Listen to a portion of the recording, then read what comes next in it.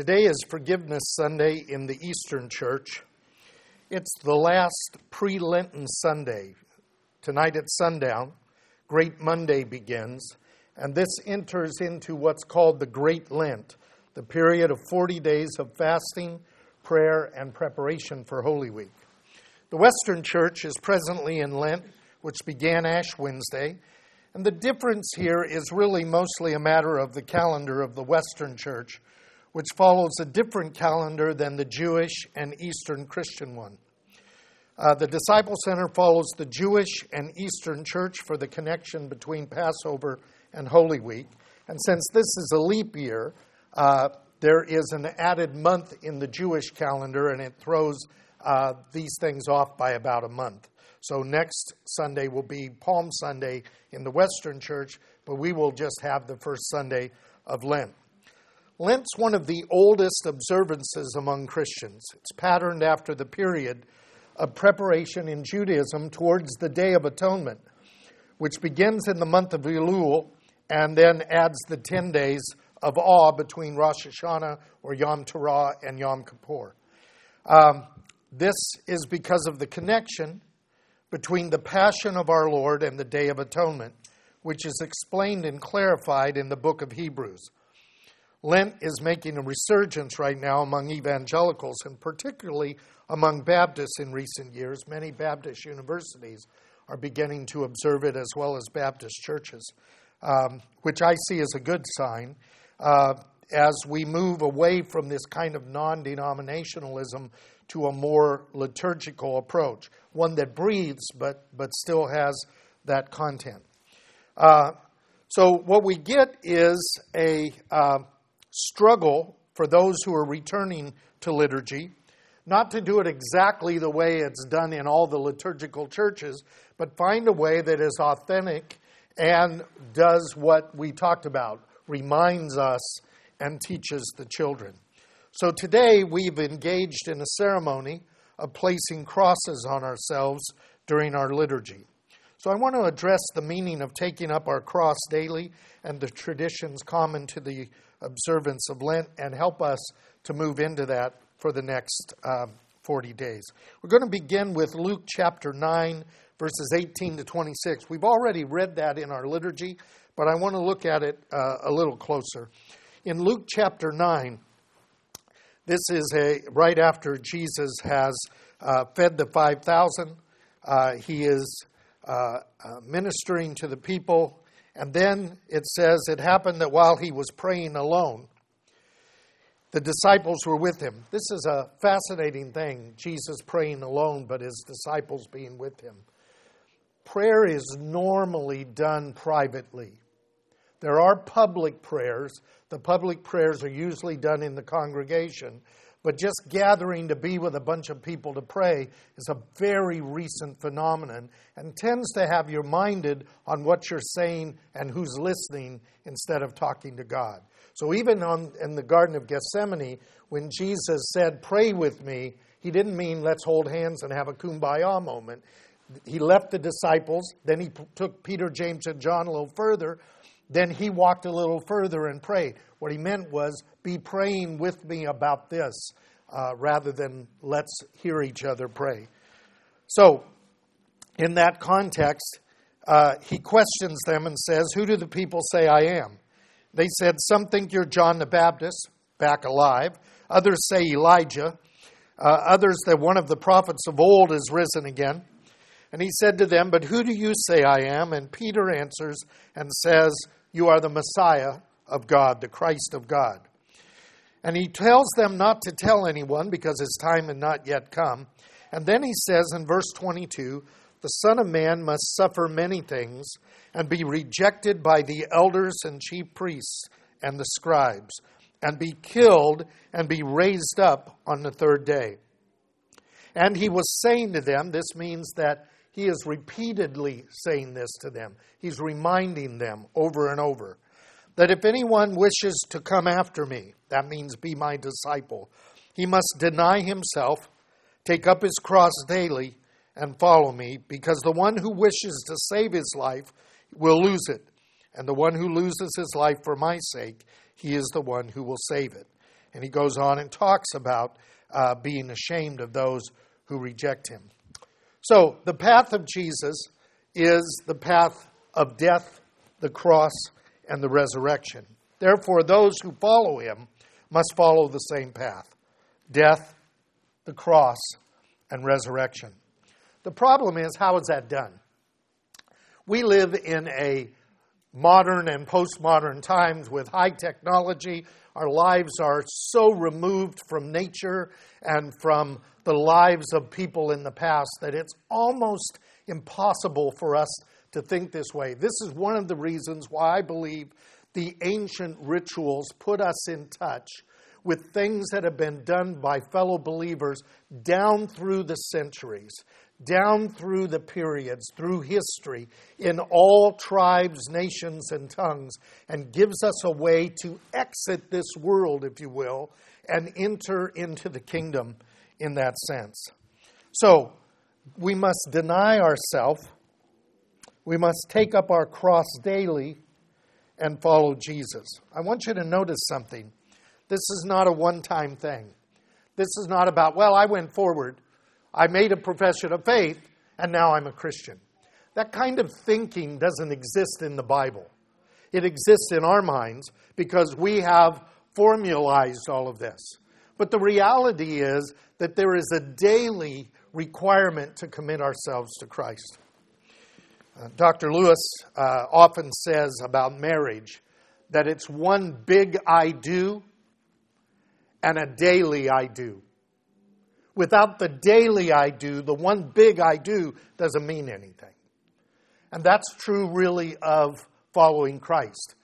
Coming forward, making a profession of faith, even being baptized, while as important as that is, because it begins that process, there is a daily walk. And that daily walk is a reminder that we are to die daily. We are to take up our cross daily and follow him. So, how does Lent remind us of this? Last week, I explained that rituals remind us and teach. And I explained that when we take it serious, our children will take it serious, and it will remind us and teach them. And Lent is one of these times for remembering and for teaching. I want you to look at a passage that I have struggled with my entire adult life. It's in Numbers chapter 15.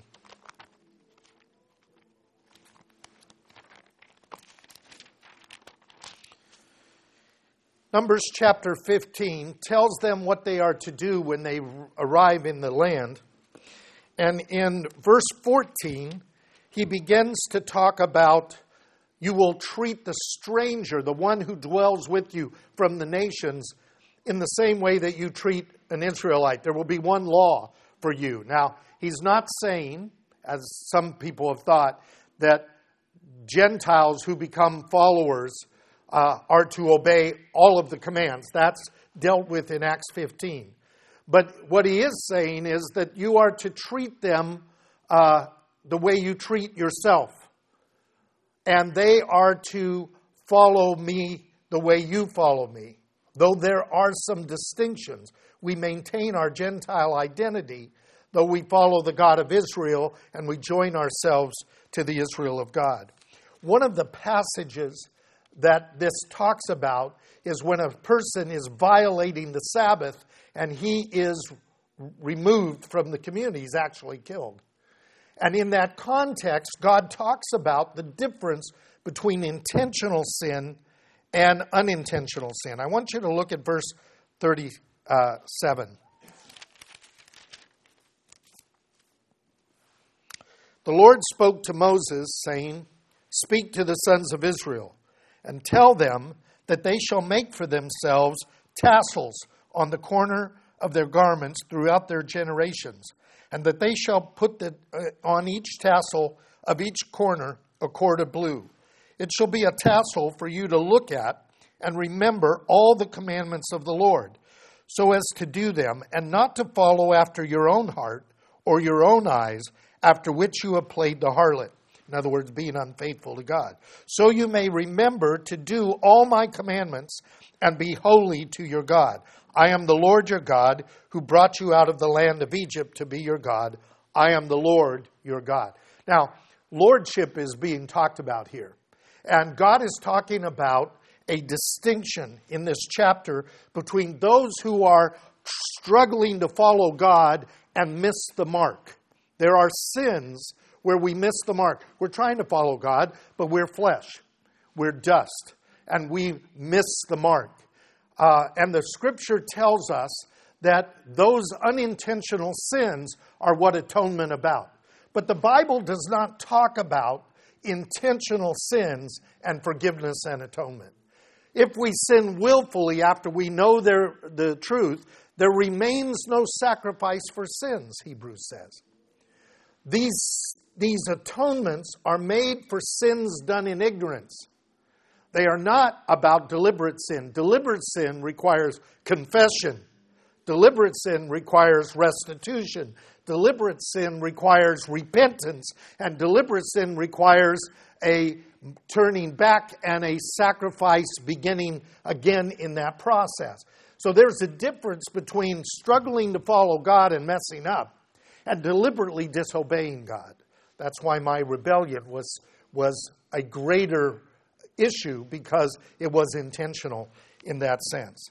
And so the Scripture says that intentional sin is judged severely and harshly, resulting in the person being cut off. So you would think that, well, then that's all that matters to God. What matters to God is that we don't do any intentional sin, but what if I've done intentional sin? There is a way to turn to God, but it's not a matter of saying, turn to God, then I'll turn away. Then I'll turn to God, then I'll turn away. Then I'll turn to God, then I'll turn away, which the pattern of some is. And so God says to Israel, I'm going to give you a reminder. I'm going to give you something that you will wear, that you will put on. And it will remind you when you put it on and when you take it off that you're mine and that you're to follow my commandments. And that's what these are. These tzitzit, these fringes, are to be worn on the garment. They're placed on the talit as well. And they are tied with 614 knots. There are 614 commandments in the Torah. And so they tie these and wear them. And if you've seen Orthodox Jews, you've seen them wearing these tzitzit. Now, these are what Jesus was wearing, that the woman with the issue of blood grabbed. She didn't reach down and touch the hem of his garment. This is what she grabbed, the tzitzit, representing the commandments, which he fully obeyed, and virtue came from him and healed the woman.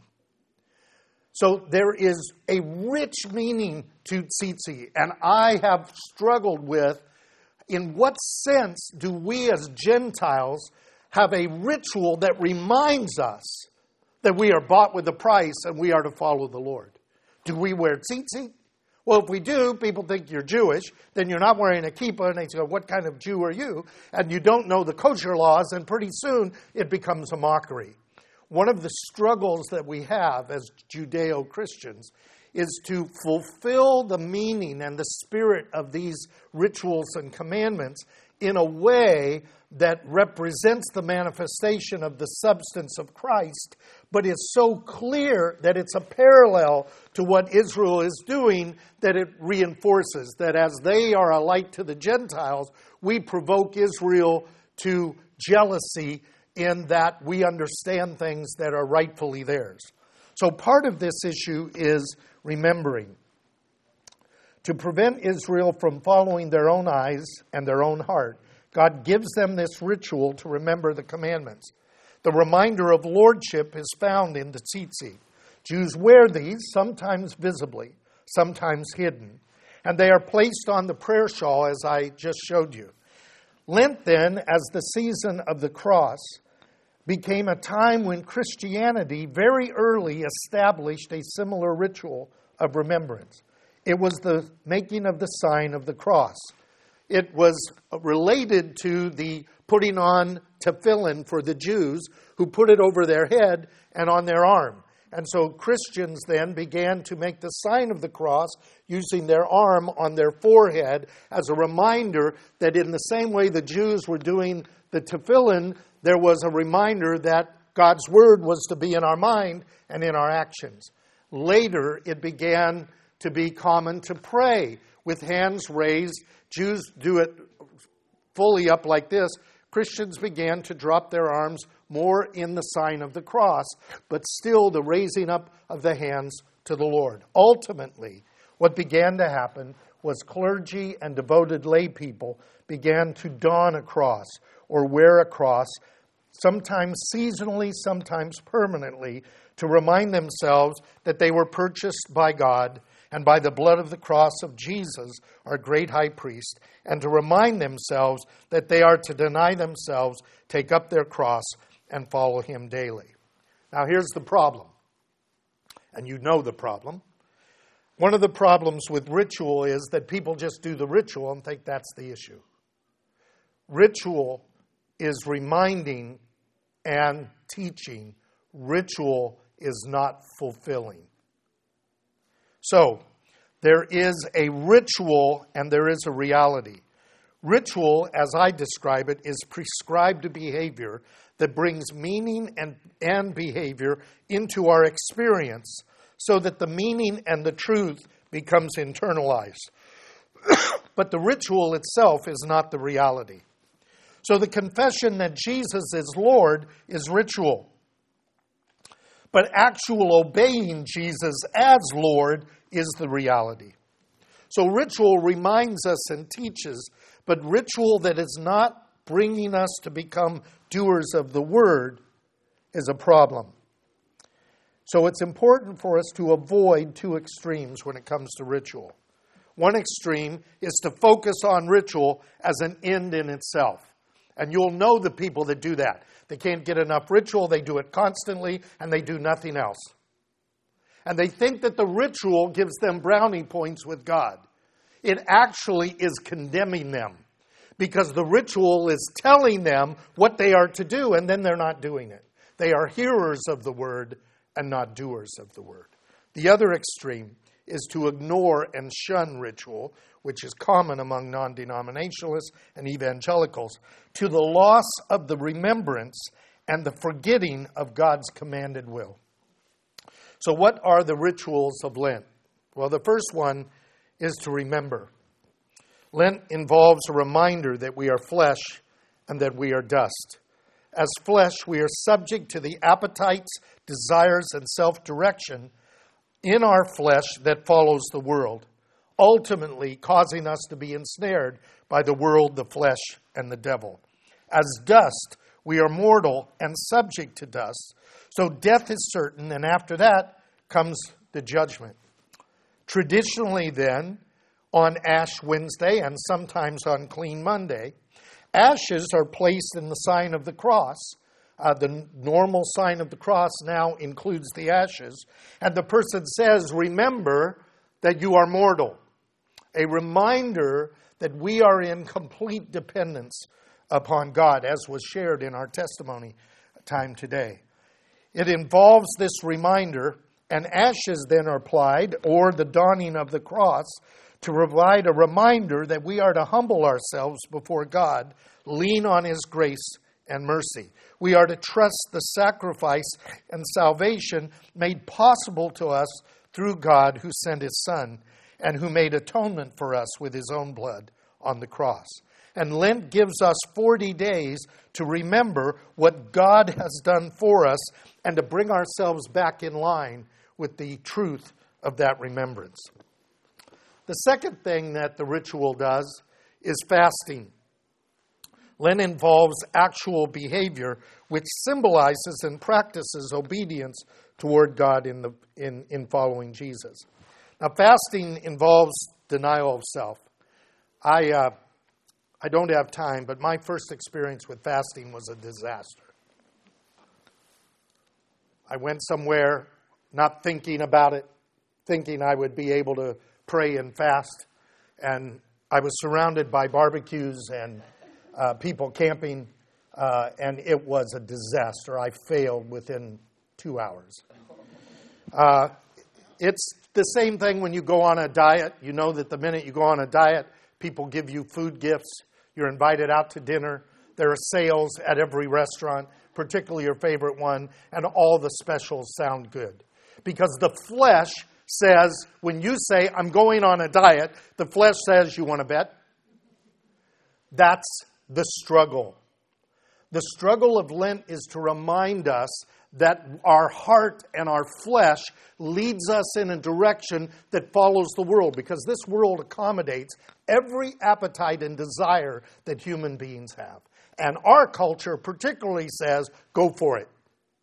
And so Lent is a time when we say to our flesh, not now. Learning that ultimately we have to say that daily throughout our entire lives. But this is a time when, in a sense, we go to the gym and start the exercises in that sense.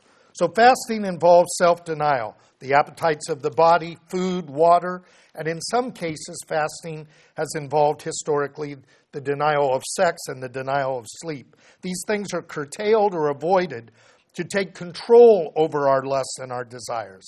Fasting can be daily, and its frequency varies in different churches and among Jews and Christians. But the discipline of fasting involves actual self-denial. And this certainly involves stopping sin, but really is more for us to stop self, so that self can be doing something else. So one of the things that's important is if you just say, I'm going to stop something, I'm giving this up for Lent, which you know my approach is you make a New Year's resolution and then you give that up for Lent, and then you haven't failed in your New Year's resolution, right? That's really not what this is about. So the idea is that by denying something, some people deny meat, some people deny dairy, some people deny both, some people deny desserts, some people deny alcohol, some people deny other things. What they do is they begin to take control of themselves in this period of Lent. Some all through it, some certain days connected with it. And of course, this is why you'll notice that all the fast food restaurants have a special on fish products right now.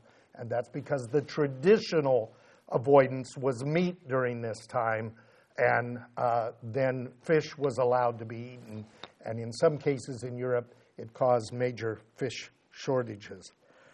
So we stop sin, but giving up something for Lent is only part of it. You know that if you say, I'm not going to eat, and you're waiting through lunchtime or you're waiting through dinner time, it's the longest time you've ever waited. On the other hand, you have all been doing something, busy doing something, and somebody comes to you and says, have you eaten? And you go, what time is it? Oh, I didn't think about it. Because when you are focused on something else, the appetites are curtailed. So it's not just remembering the cross.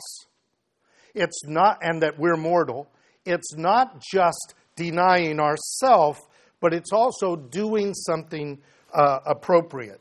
And that is, there are two things. One is prayer, and the other one is righteousness. Related to denying ourselves is drawing near to God. And the primary way of approaching God is through prayer. Not petition, not asking God for help, but practicing the presence of God by praising Him, acknowledging Him in everything that we do, and committing ourselves to Him. Lent is a time of prayers, of contrition and commitment to obedience and trust. We take up our cross through this commitment. The third part is righteousness, having denied ourselves through fasting, taking up our cross through prayer. We now follow Jesus in doing righteousness. That we do, that is what we do in loving others and caring for them in ministry. To all men, but especially to those of the household of faith. This obedience is to become doers of the word, altering our life to be more like Him. And this is found clearly in the book of Isaiah, where God says, I don't care about the fast that you're doing. The fast that I chose is to care for the poor and to bring the homeless into your home and to visit those who are suffering. That is the true fast. The symbol fast is to deny the flesh. The true fast is to deny one's life in service for other people. And that's what Isaiah 58, 1-12 is all about. And if I had more time, I'd read it. But it's important to understand that feigned humility and surface ritual and even public acts to be seen of men are not taking up our cross. We are to deny our own direction of life, commit to God, and act as the body of the Messiah, to be an expression of God in this world as salt and light, so that men will see our good works, knowing that it's not coming from us, but coming from our commitment to God, and glorify our Father in heaven. And this is virtually why Matthew chapter 6 is read in the Eastern and Western Church during the Lent period or the commencement of Lent. So I'd ask you to turn to Matthew chapter 6. And you'll see each of these things spoken of directly by our Lord in his sermon.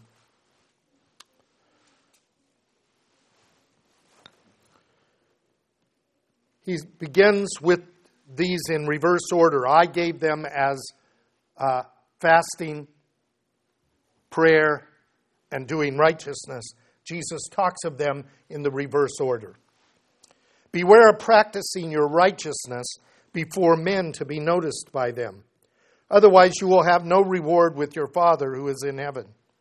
So when you give to the poor, do not sound a trumpet before you, as the hypocrites do in the synagogues and in the streets, so that they may be honored by men. See, they're just doing a ritual. Truly I say to you, they have their reward in full. But when you give to the poor, do not let your left hand know what the right hand is doing, so that your giving will be in secret, and your Father who sees what is done in secret will reward you. When you pray, you are not to be like the hypocrites. They love to stand and pray in the synagogues and on the street corners, so that they may be seen by men. Truly I say to you, their reward has been given them in full. But when you pray, go into your inner room, as Jesus prayed alone. Close your door and pray to your Father who is in secret. And your Father who sees what is in secret will reward you. When you pray, don't use meaningless repetition, as the Gentiles do, thinking that they'll be heard for their many words. So do not be like them, for your Father knows what you need before you ask. Boy, that's a great verse. Pray then in this way. Our Father who art in heaven, hallowed be your name. Your kingdom come. Your will be done on earth as it is in heaven. Give us this day our daily bread. Forgive us our debts as we also have forgiven our debtors. Do not lead us into temptation, but deliver us from evil. For yours is the kingdom and the power and the glory forever. If you forgive others for their transgressions, your heavenly Father will also forgive you. But if you do not forgive others, then your Father will not forgive your transgressions.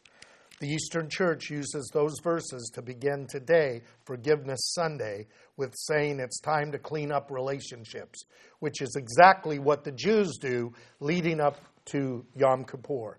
These are parallel ceremonies. Then he says, when you fast, do not put on a gloomy face as the hypocrites do. They neglect their appearance so that they will be noticed by men when they are fasting. Truly I say to you, they have their reward in full.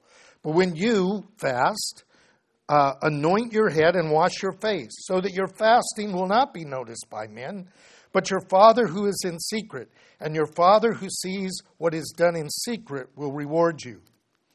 Do not store up for yourselves treasures in earth, where moth and rust destroy, where thieves break in and steal. That's the before men. But store up for yourselves treasures in heaven, where neither moth nor rust destroys, and where thieves do not break in and steal. Because where your treasure is, there your heart will be also.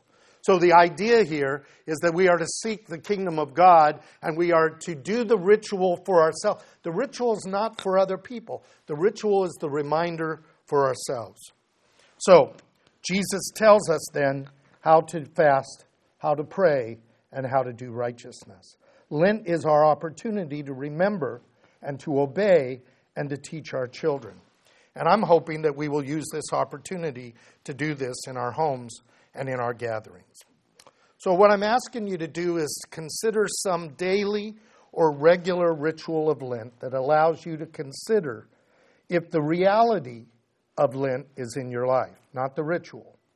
The use of these crosses or your own ritual cross, some of you have them. I'm not talking about a jewelry cross. If you just wear it for jewelry, I'm not talking about that. I'm talking about where you don the cross to remind yourself, and you remove the cross to remind yourself, not just wearing it for jewelry as some people do. If you have a cross, you can certainly use these. If you have one of those, I would set that one aside only for that use and not use it for just jewelry purposes. If it's going to be used for a holy purpose, don't use it for a common purpose in that sense.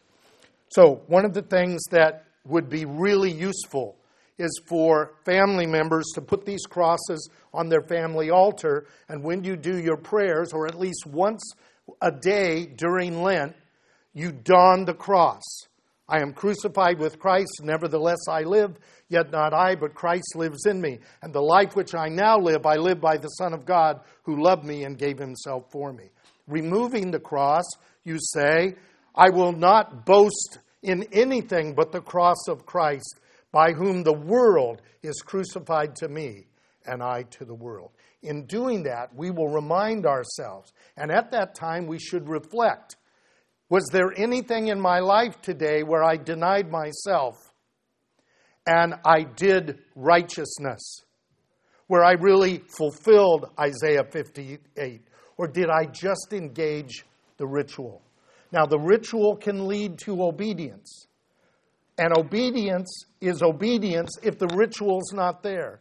But it's very easy to forget. We know that because we have all been through that process. So I'm hoping that we will focus our prayers during Lent to seek the kingdom rather than food and clothing. For Jesus said, the Gentiles seek all these things. Your Father knows you have need of them. So he says for us to seek first the kingdom of God and his righteousness, and these things will be added to us. So if we select a righteousness to begin a pattern of obedience that will benefit others, we will truly make this Lent period a time that is honoring to God, reminding to us, and instructional for our children.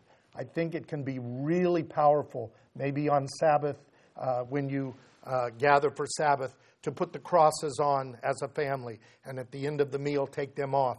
Something that begins to put this in the home, in your daily life, in your family life, your household life, and in our congregational life. Bring them on the Sundays that we are here in Lent, and don them as you come in. Remove them as you leave, to remind ourselves that we need to be more and more focused on the cross. And may God bless that effort, and may God remind us so that we will not deliberately sin against him, and so that our children will learn the fear of the Lord. Let's pray.